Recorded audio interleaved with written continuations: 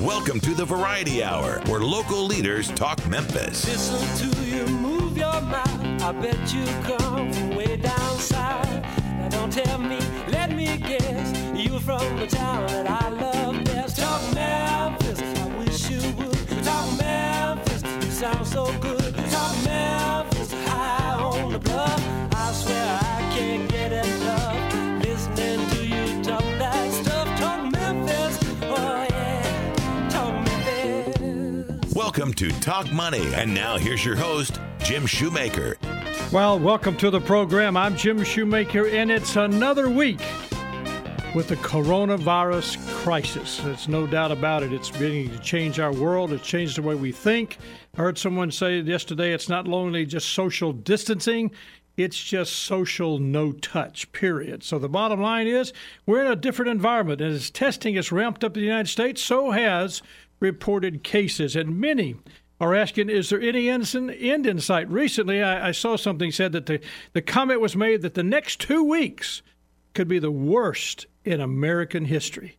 Man, I think that's something we all have to ponder and think about. It's amazing. This disease wreaks damage on people, of course, around the world. We know that. And the response to contain the virus seems to be bringing some very real consequences. The longer the shutdown lasts, the deeper the impact on the economy, the slower the recovery will be. And just when will life, as we know it in the United States, begin moving back to what we call normal? Is it going to be late April? Is it May? Is it June? When? We don't really know. And I've got a guest with me today, Rusty Leonard, and he's going to give us some insight into just the overall, what is it, what's happening, and how can we deal with it. Rusty, welcome to the program, sir. Thank you. As always, a pleasure to be with you. Thank you, sir. I appreciate you being. Of course, most of you know Rusty. He's a frequent guest of ours. He is the founder and CEO of Stewardship Partners. He is investment counsel and a frequent guest and a friend. And Rusty, thanks for being with us. Let me ask you this question. The president told us to stay in our homes as best as possible until the end of April. Now, this is April the 1st. Are things getting worse or better on this virus from what we know? And what are we learning from other countries? What's their experience on the virus?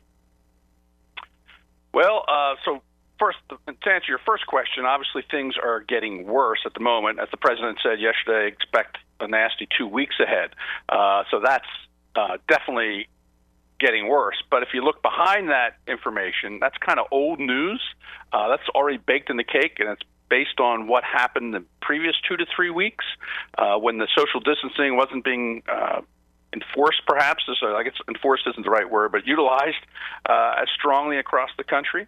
But anywhere where it has been utilized, we've seen that the curve has flattened. So if we look at Washington State, they were the first state that got hit by this unfortunate thing, and they quickly enacted some rules in terms of social distancing. And because if you don't have contact with other human beings, that the virus just can't jump, can't get anywhere, can't grow. So it has worked there, and we've seen the curve flatten pretty dramatically. The hospital systems there did not get overwhelmed, and they were busy, but they didn't get overwhelmed. And so that was a good thing. We're also seeing that curve take place in New York as well, the flattening of the curve. In recent days, the dramatic social distancing that's gone on there, the city's basically shut down for all intents and purposes, and so we've seen new cases start to decline. They're still rising, so we're seeing a larger number. When you look at your television screen, of course, the press is going to focus on the worst possible number, but if you look behind those numbers, you can see that we're making progress. So I think we're going to see that across the country, and we've seen it in other countries. The other countries who have done the same thing were ahead of us in this game. You've seen them start to decline. Even Italy, who was very late to put in place any kind of social distancing regimen, they finally got around to doing it as the problem exploded there, and now they're finally starting to see the number of new cases grow at a slower rate, and that will likely continue for the month of April for both here and elsewhere as countries really around the world start taking this more seriously. And as that happens, we'll have progress. It won't be pretty for the next couple of weeks because, like I said, that's something that occurred that was already baked in the cake. The evidence that we're seeing right now of additional infections is something that happened a week to 2 weeks ago, and you can't change that. But once the social distancing thing kicks in, you're going to see very sharp declines, I think, in new cases. And ultimately, maybe by what the president was saying, maybe by the middle of April, towards somewhere between the middle of April and the end of April, we'll see the total number of cases decline, not just the slowing down of new cases. So I think we're moving in the right direction. Okay, so the flattening of the curve, and I know you do a lot of research, a lot of thinking about this, the flattening of the curve from your chair, you're beginning to say, based on what we're seeing in other places, that you can begin to see that happening nationwide end of April, sometime in May, or for sure, or something like that. So let me ask you this now. With that in mind, the longer the shutdown, as I said earlier, the deeper the impact of the economy. So what does this mean to the economy and corporate earnings? I mean, the stimulus package obviously is good, and we need it, but I just see it getting pretty ugly in the short term. It will. There's just the numbers we're going to see over the next month are just going to be mind-boggling numbers in terms of economic reports and corporate earnings. There'll be dividends that will be slashed. We've seen some of the large foreign banks just eliminate their dividends already. So you're going to have some really, really ugly stuff that's never been seen before, because you've never had a circumstance in the modern economy, at least, where it's come to an immediate halt, essentially. The brakes, it wasn't a slow glide into a recession. It was directly into a recession, no questions asked, boom, you're there. And so the numbers are going to be unbelievable, and the headlines, of course, will be scary. But what everybody needs to remember, just like with the virus itself, it is going to be temporary. The virus will not continue forever. It will. There are various ways in which it will be dealt with, and the economy will get back to work, just as we're seeing in China right now. They measure the data that you get from some of these other countries is pretty sketchy, and a lot of the data that is being reported on the virus is sketchy as well. And you need to take that into account. People are desperate for numbers, and so they're using any numbers that are available. But China just reported that their manufacturing is kind of back to normal. And we saw that from, even though the Chinese data can be sketchy, and I don't really believe it's fully back to normal in China, but it's clearly somewhat back to normal. They are moving in the direction of normality about 2 months after they shut down. We'll probably see something along the same lines, and maybe even a little faster than that. Maybe it's 6 to 8 weeks instead of 8 to 10 weeks, where things start to go back towards normal, and it won't be immediate. There won't be an immediate return to normal, because it's going to take some time to unwind the damage that has been done. But nevertheless, the economy went into this thing in very good shape, and people are going to want to party once it's all over. So I imagine it'll bounce back faster than we're saying right now, just because people are going to be so desperate to get out of their house and go out and eat and shop and buy a new car and things of that. And there'll probably be fantastic deals available and all that stuff too. You say sharp, so a rapid downturn and a rapid. To give you an example of that rapid movement, I looked this up with the Department of Labor. Said first time jobless claims for the week ending February the 1st of this year were 201,000. Are you ready for this? That's the lowest level since November of 1969. So we were setting records with jobless claims. Yep. Just 7 weeks later, jobless claims for the first week ending March 21st of this year, 3.28 million. I mean, just wow.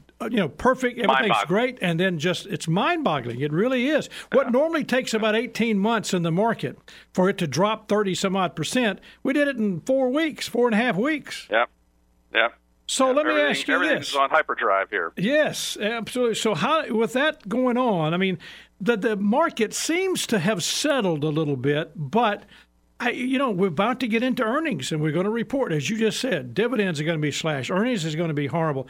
Is this going to be a time that's going to we're going to see another big drop again? Is this going to force us into this mindset of, oh, my goodness, here we go, where we may be defeating the virus, but as you know, sometimes the news media will point to the ugliest thing possible, and that's the numbers that we're going to see in the next 2-3 weeks are going to be, next month are going to be just devastating. Yeah, you're right, and this is where I think we can really help your listeners today. there may be, and probably will be, another dip down. Whether it breaches the previous low or not is not clear. Can't really say that, but it may.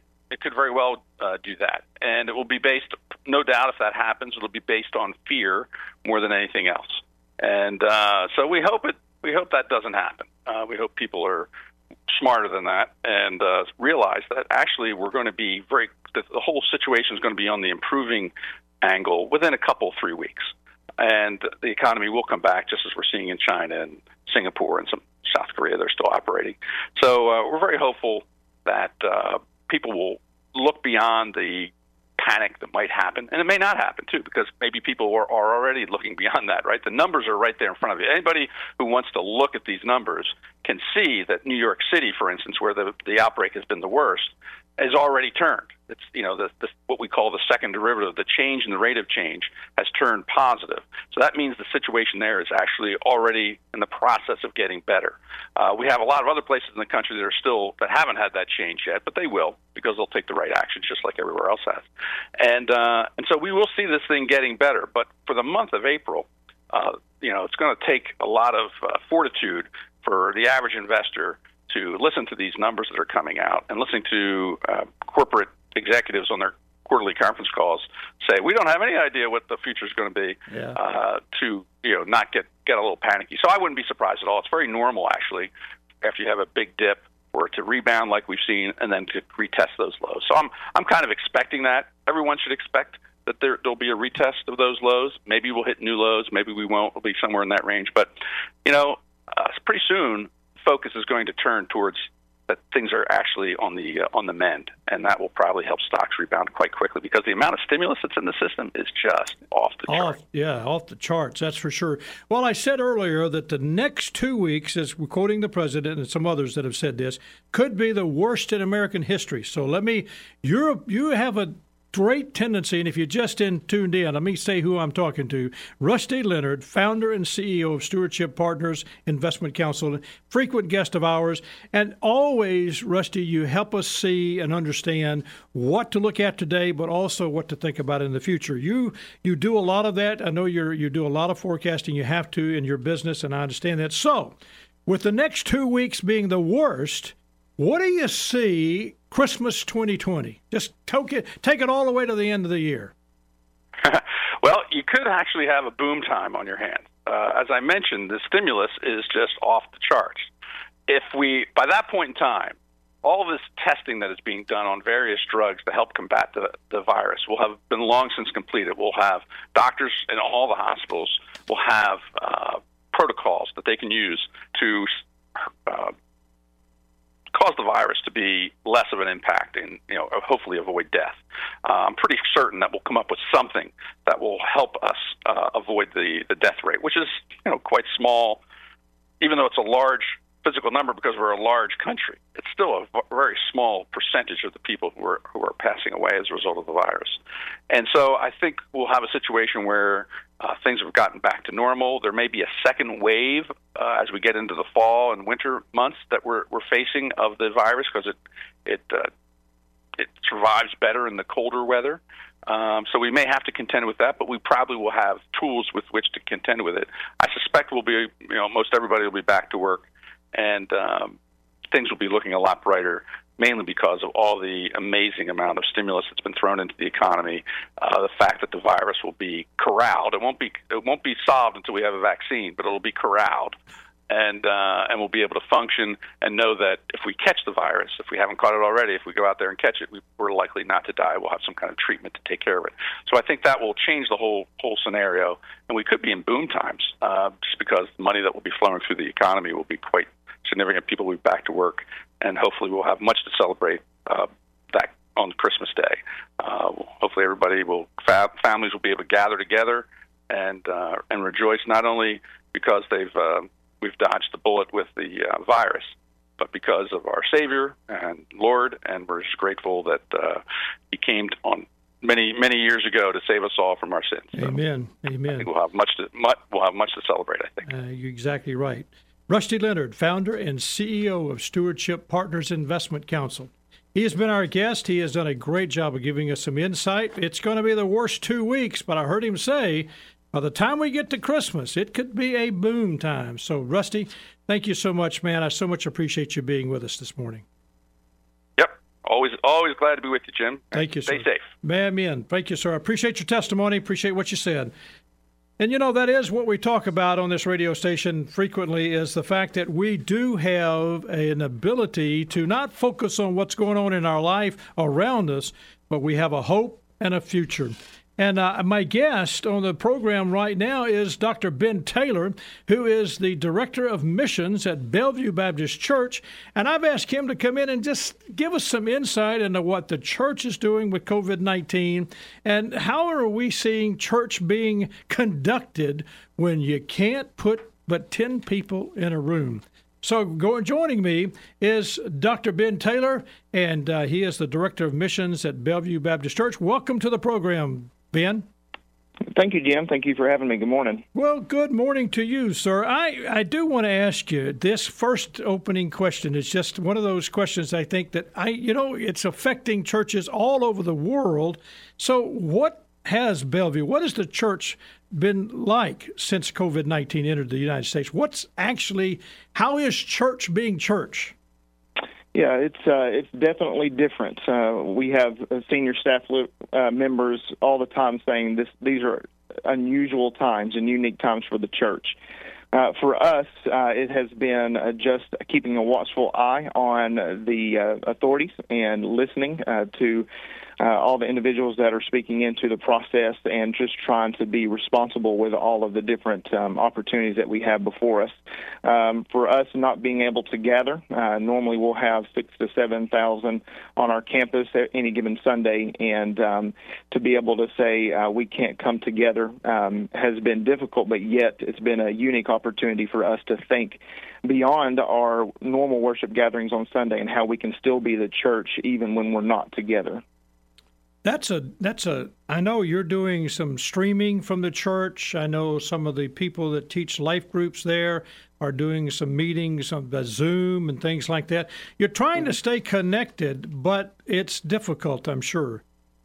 It is difficult, and really everybody is getting used to a new normal where people have been used to meeting in person, coming together, shaking hands. Now there's a screen and a whole bunch of distance that separates us. And so what we're trying to do is help people to understand that it's the Spirit of God that's in us that connects us. When we can't come together, we can still be one with one heart underneath one Lord and Savior, Jesus Christ. Amen. Well, let me. You're the Director of Missions there at Bellevue, and this is Dr. Ben Taylor I'm talking to. Now, Ben, here's the question. With COVID-19, you got social distancing, you got people. I mean, I was talking to someone yesterday. She said, I've never been paranoid before, but I am suffering from paranoid with a capital P. I mean, paranoia was really a part of her life. So how are you doing ministry in the city, which I know Bellevue loves Memphis. Jesus loves Memphis. You guys are so involved. You've done, Mission of Mercy, where you do, thousands of people come in to have their teeth worked. A lot of things you do that's being touched in the city, but you also do things around the world. How are you doing things like that now? Or what's your plans? What's your thoughts? What's your vision?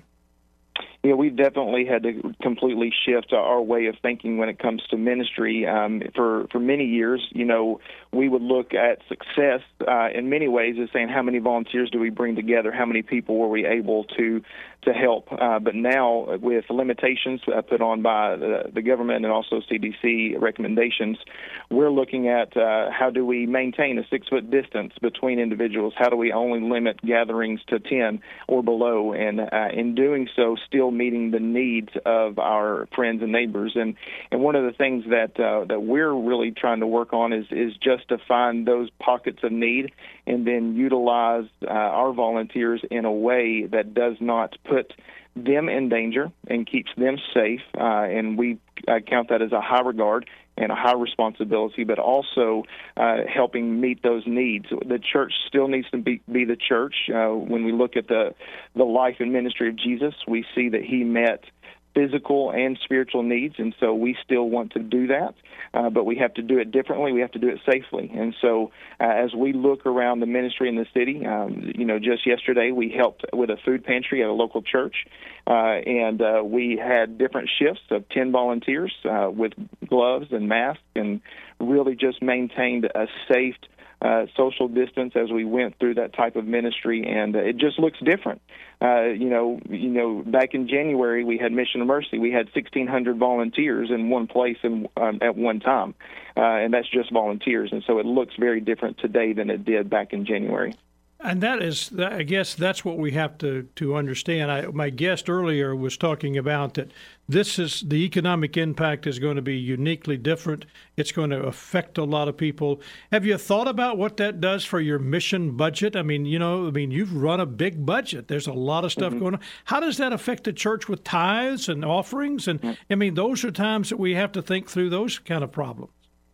Right. I don't think we're even at the beginning of seeing the economic impact that this situation is going to have on our country, on our city.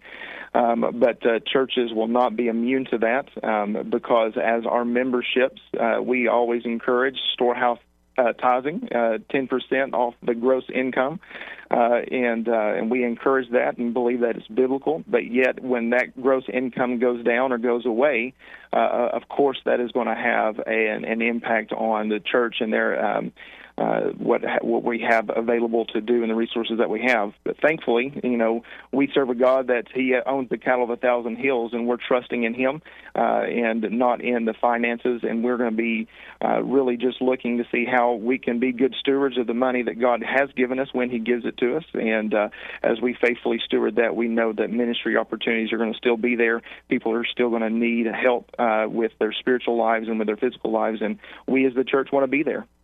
Well, that's a powerful statement. We as the church want to be there. God is never surprised. This is not a surprise to Him. This is all in His order.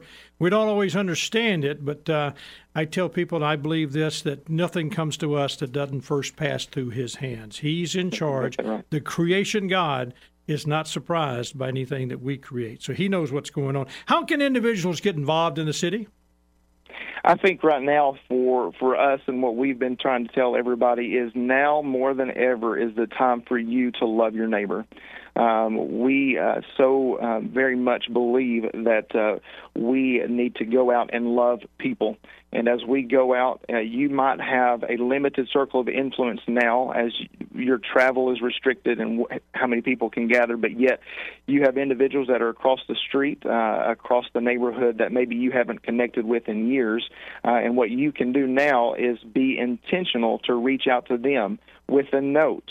With just an opportunity, a phone call, a Facebook message, or Instagram, whatever, you can just go and be intentional with those neighbors in and around your circle of influence, and then use those digital tools that God has provided, social media, phones, reach out to people that may be the most vulnerable in your circles of influence in your neighborhood. I'm thinking about elderly individuals that may not have individuals checking in on them on a regular basis, immunocompromised individuals where they might need somebody to go to the store for them and get those food items and bring them back because they're such at high risk, they do not need to be out in public. Amen. And so how individuals can just love the people that God has placed in their circles of influence and be the neighbor, be the church in that way. Well, when we come back, it's Dr. Ben Taylor. I want to ask one question. We'll do it when we get the answer when we come back. What's the biggest need? And you may have just described the biggest need in our city right now. Stay with us. We'll be back. I'm Jim Shoemaker. This is Talk Money. Be sure to like us on Facebook. Just search Shoemaker Financial. We'll be right back with Talk Money after this. Jim Shoemaker and Scott Jordan are registered representatives and investment advisor representatives of Securian Financial Services, Inc., securities dealer, member FNIRA, SIPC, a registered investment advisor. Shoemaker Financial is independently owned and operated.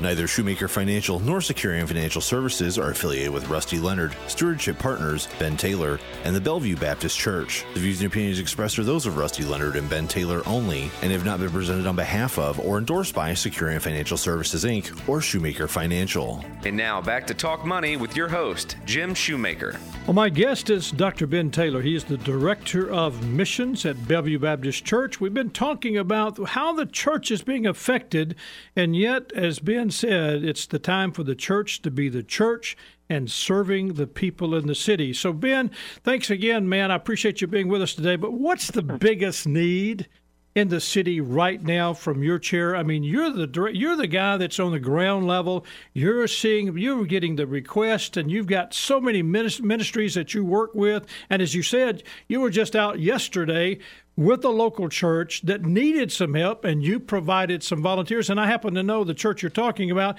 and they serve a lot of senior citizens. So you met a need. What's the need in the city?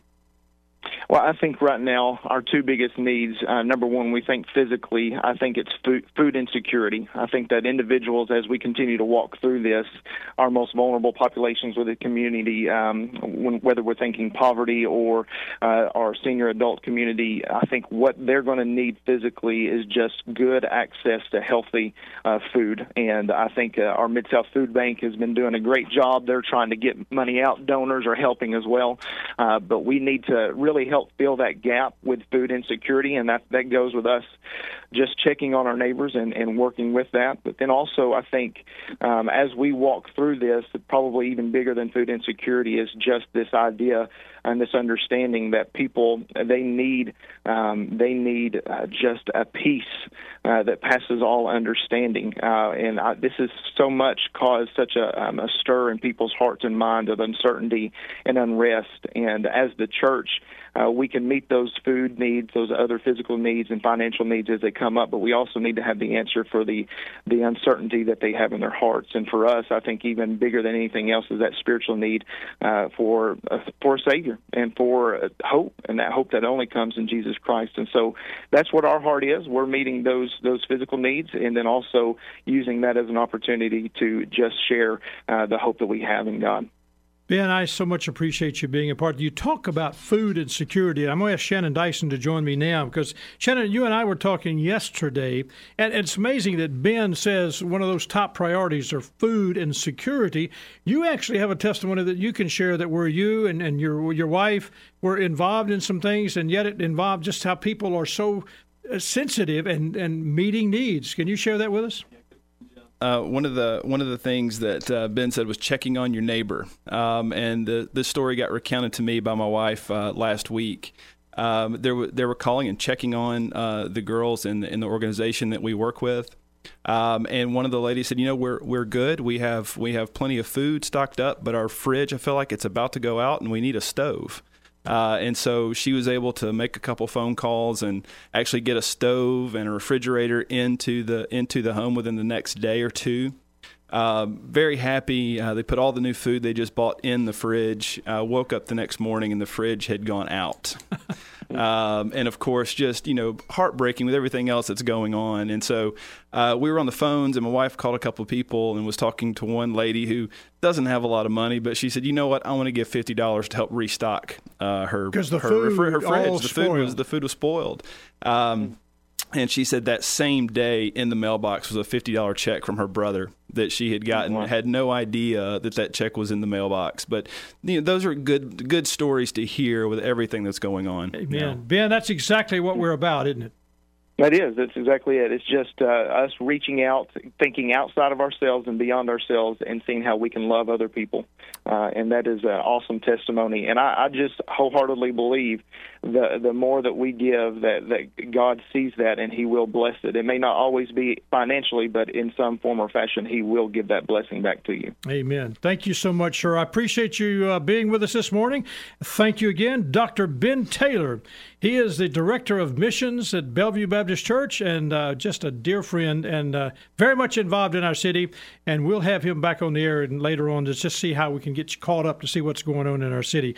Let me turn to two guests that are in the studio studios. We're practicing that social distancing and making sure that we're doing what we've been told by our president and by our governor to do and our county mayor. And but guys, welcome to the program. Shannon Dyson, thank you, sir. Good morning. Thank you for having me back. And Scott Jordan. Jim, always happy to be here. Well, guys, you are so, frequent guests, and so people know you. People know that we're going to talk about some things that are pertinent to them financially. And I really, Shannon, I want to lead with you because this big package, this stimulus package, and is a huge deal. And one of the things, not only is it for the employee who maybe get furloughed or whatever, but unemployment's extended and there's more money, but the business owner. And you deal with Shoemaker Insurance Solutions, you deal with a lot of business owners. So talk about just briefly the SBA loan or that part of it. Kind of describe it to us. Yeah, so one of the major parts of the legislation, of course, we've all heard about the stimulus checks that are going to be sent out to individuals. But there was over $350 billion allotted for small businesses in this country to take part in loans. These are loans that can be used for a variety of things. There are two different types of loans that we can talk about. But basically, the overarching theme is being able to keep companies in business and keep people employed in those businesses. And so this money is set aside through the SBA. If you can go directly through the SBA for one of the loans. You can go directly to your local bank that has been involved with SBA loans in the past for the other. Of course, like with many things, there's still things that need to be determined. While the law has been passed, there's still some guidance and some things that need to be passed down to local banks before you can actually get your hands on the money that you so desperately need as a business owner. Scott, we do a lot with businesses, and at this particular time, when you're looking at what the SBA provides, I mean, what they're saying is this loan will pay for rent and pay for your payroll. Right. And that's a big issue. That's huge. That's huge. Small business is such an important part of the fabric of our nation and our economy, and just I think this is very needed help. As Shannon mentioned, there's a lot that still has to be clarified around this, but I think that, as Rusty mentioned, the stimulus package truly is, I'm going to use this word because we hadn't heard it in a while, unprecedented. That's a new word. That's a new one. I never heard that before. But it is. And I think, this part to the small businesses, it's not going to cure all problems, but it'll go a long way on helping us limp through this crisis. And it really, it's kind of like the largest unprecedented That's twice. package. That's right. Twice. Let's see how many times we can get that word in one show. That's a big word. But it is, guys. It's the largest stimulus package that we've seen in the history. And I mean, we were talking about earlier, I lived through 9/11. I lived through the oil crisis in 78 and 76. And, you go back in my history of doing this, I don't ever remember. I mean, 08 and 09 was horrible. No question, a complete financial meltdown. We talk about the term structurally. Mm-hmm. This is unprecedented. It is. I got it. I got it. That's three times. That's three. No, you're right. It is unprecedented. And the thing that I like about this legislation is, we've been hearing about unemployment numbers are going to skyrocket here in the next couple of months. We're going to see some big numbers around unemployment. The bill, the PPP bill that employers or small business owners can get, it is all about keeping people employed. And it's so much about keeping people employed that one of the loans, if you use it for payroll, for health benefits, for whatever that is involved with the payroll of your company, they'll forgive that loan if you keep your people employed. So that is strategically saying we want to keep people employed. Now, let's go back. You go to a bank. Is there banks that, you've done some research on this. Is there banks that are more aware of what's going on or are more suitable for this, or is it any bank? Yeah, we've talked to several banks over the last couple of days, and it's banks that have done SBA loans in the past is what you're going to see. So if your local bank, if you've had an SBA loan from them in the past, they're a great person to call. We talked to several this last week. They're going to be on conference calls with their corporate offices, figuring out what this looks like, how they're going to roll them out.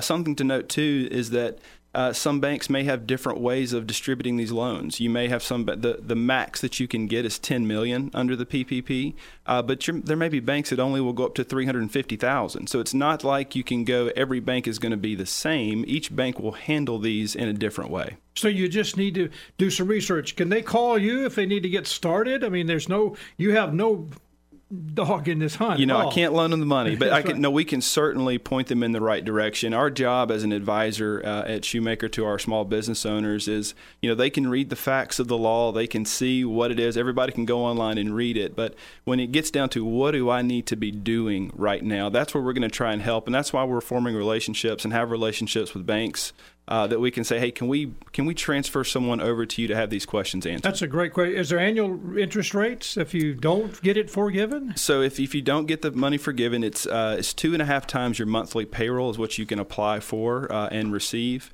But 8 weeks of that money can be forgiven. So 2.5 times monthly is more than 8 weeks, and so the money that you use in addition to your payroll expenses, that will have a 4% interest rate. And if you have to let people go during that time as well, that amount of money will not be forgiven as well. So there will be some interest rates along with it. 4% is what we're seeing right now. Okay, so if you just tuned in, I'm talking with Scott Jordan and Shannon Dyson. We're talking about the SBA loan that's a part of the package, that the stimulus package for small businesses. And it's critical that we put that together, but it also is a part of that for those people that may find themselves unemployed. And here's a statistic from the Urban Institute that I really when I read it, I thought this is going to get more serious than we thought. 44% of hourly paid workers in the United States experienced a financial hardship in 2019. 44%. And that's difficulty of paying rent, mortgage, utility bills, medical bills, or even buying food. That's from the Urban Institute. Scott, when we come back, I really want to dive into how do we help people. There's a scam issue going on right now. I want to get into that because I can see how this is sensitivity at its height, because you've got all the things going on. Their normal life is going to be shaken. That's the hourly employees we're talking about. That's from the Urban Institute. Stay with us. We'll be back in just a minute. I want to find out what are some things you need to be looking out for. Don't give your personal information to anybody. I'm Jim Shoemaker. This is Talk Money. If you have questions you'd like to have answered on the program, email them to talkmoney@shoemakerfinancial.com. We'll be right back with Talk Money after this. When the United States declared war on Germany in 1917, Alvin York faced the greatest crisis of his life. At once a convinced pacifist and a courageous patriot, York struggled to reconcile his duty to his country with his conscience. Persuaded by fellow soldiers that the Allied cause was just, York entered the war determined to make sure his side won. During a battle in northern France, just before the armistice, York went behind enemy lines to take out heavy German machine gun positions. After capturing the headquarters of a German unit and losing some of his comrades in the process, York charged the machine gun nest. None of the German soldiers succeeded in hitting York, who had only his pistol. After killing only 6 soldiers in the charge, York forced the rest of the unit to surrender, taking 132 prisoners. York was awarded the Medal of Honor for his brave actions, and his story is a reminder to us all of the success that courage brings when it is motivated by conscience. This has been another Mid-South History Moment brought to you by Shoemaker Financial. Financial advisors do not provide specific tax or legal advice, and this information should not be considered as such. You should always consult your tax or legal advisor regarding your own specific tax or legal situation. This material represents an assessment of the market environment at a specific point in time and is not intended to be a forecast of future events or a guarantee of future results. This information is not investment advice or a recommendation. The S&P is an unmanaged index of 500 large-cap stocks. Investors cannot invest in an index. Past performance is no guarantee of future results.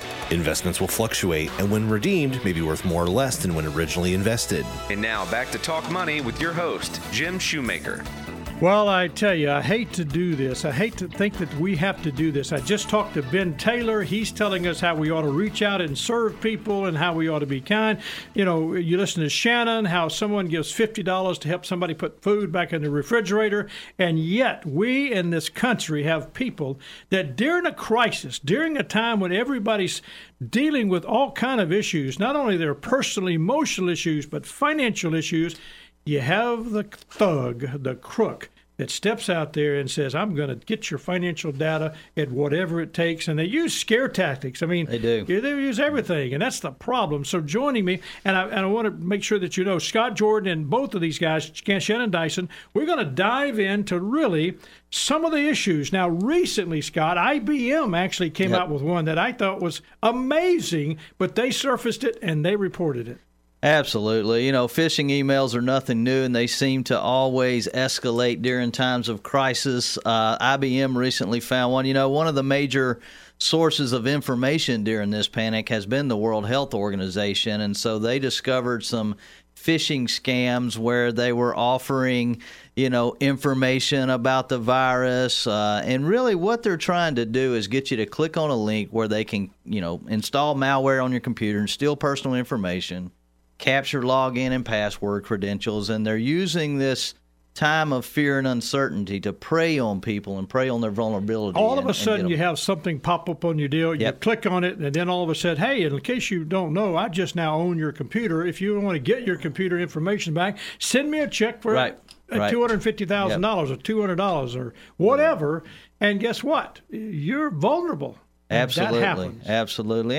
And they can really look official. You know, they can really mimic what the World Health Organization's website would look like. So you really have to be on your guard and not just click on things that come to your I think email I used the word, you know, thug. I want to make sure that that's not what I do mean that. I mean, that's what I really think they're thugs, to be honest with you. But the reality is they're not stupid. No, These very are sophisticated. Very sophisticated operations, crooks. Very clever, very capable. What about these tests that they do, and fake tests? And, you know, Shannon, you see a lot of that. Fake test and this vaccine that's coming out. What are some of the things you see? Well, they're using, you know, the fears and hopes that we have as a community, wanting to know something, wanting to know that there's cures out there, wanting to know that we can get testing if we need it. And with all of the information with health insurance carriers are sending out today that say, hey, we're covering these tests for free. If you need them, let us know. But where do you get the tests? And so therein lies the problem.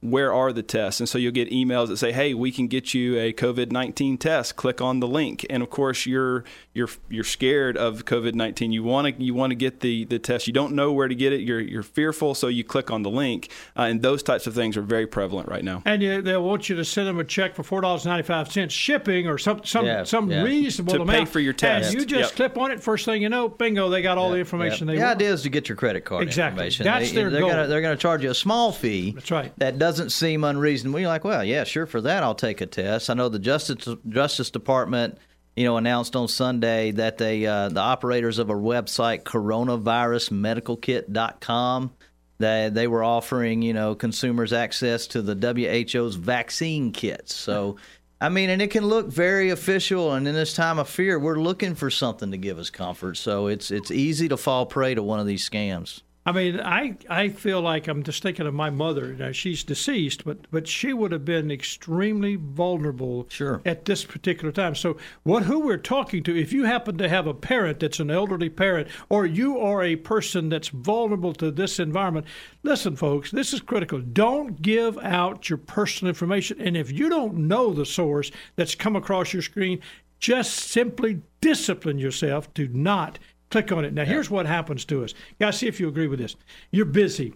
You're trying to search. You may be doing some Facebooking or whatever you're doing. It's social, and you've had a great conversation with a grandchild or your daughter or son or something, and something clicks across, and you don't think about it because you're so emotionally involved in what you're doing, and you click on it. It's very easy to do. I think every one of us can admit to falling prey to one or two. I've never. One in this room probably more than others. But anyway, Did you hear that, Greg?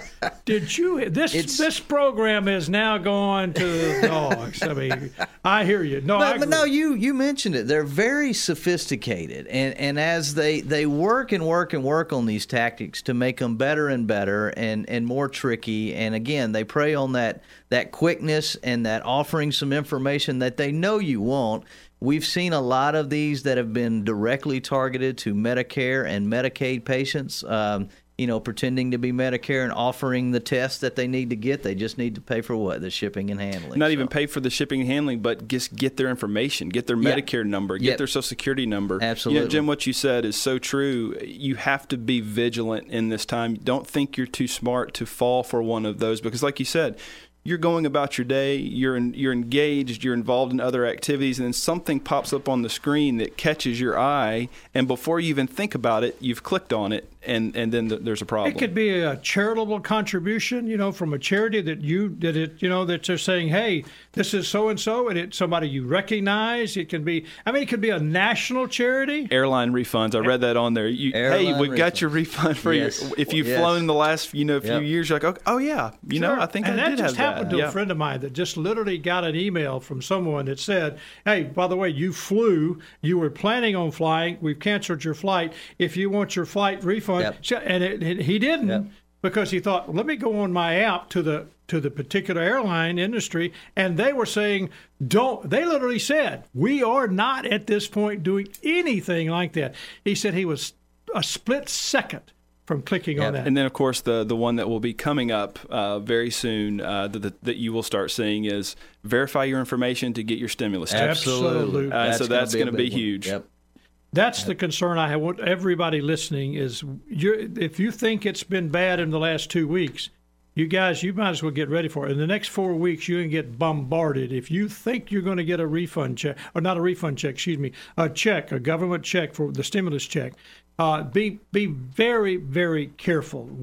Don't give your personal information to anybody who says, we have your check, we will deposit it in your account, send us your account information.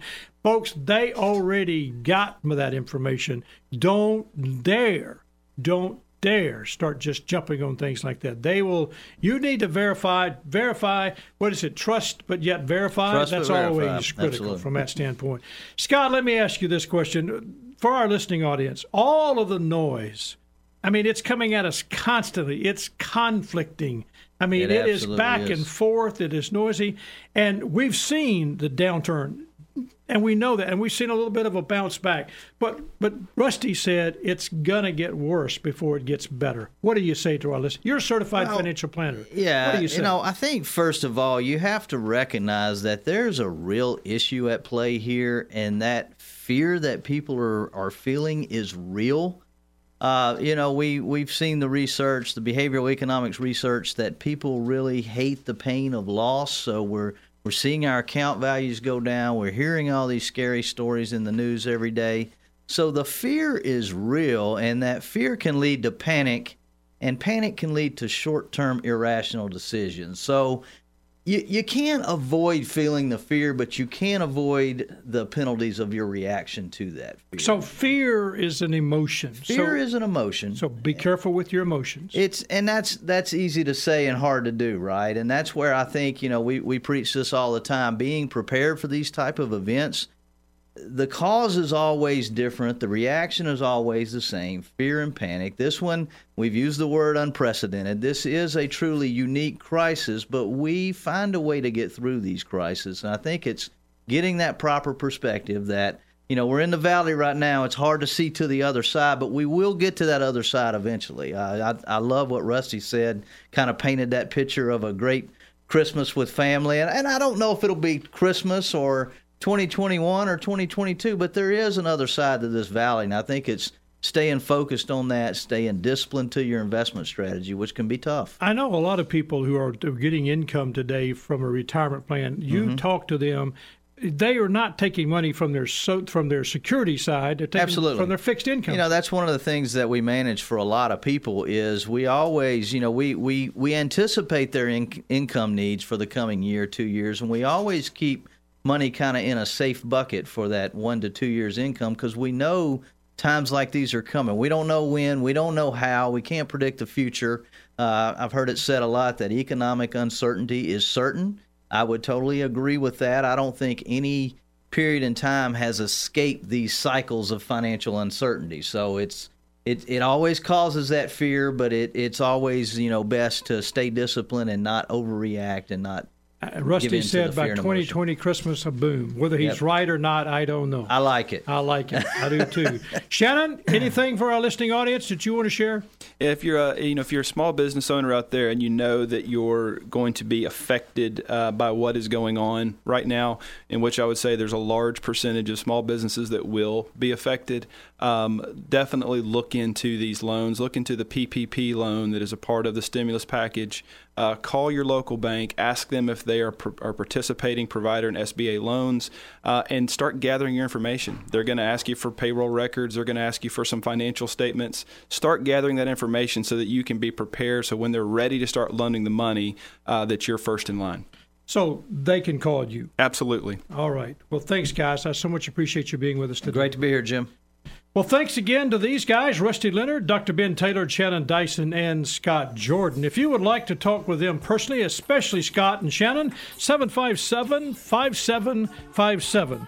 Now, we hope that you have enjoyed today's program. And as always, thanks for listening. We hope we've brought you a fun program, but really we've given you information that's been helpful.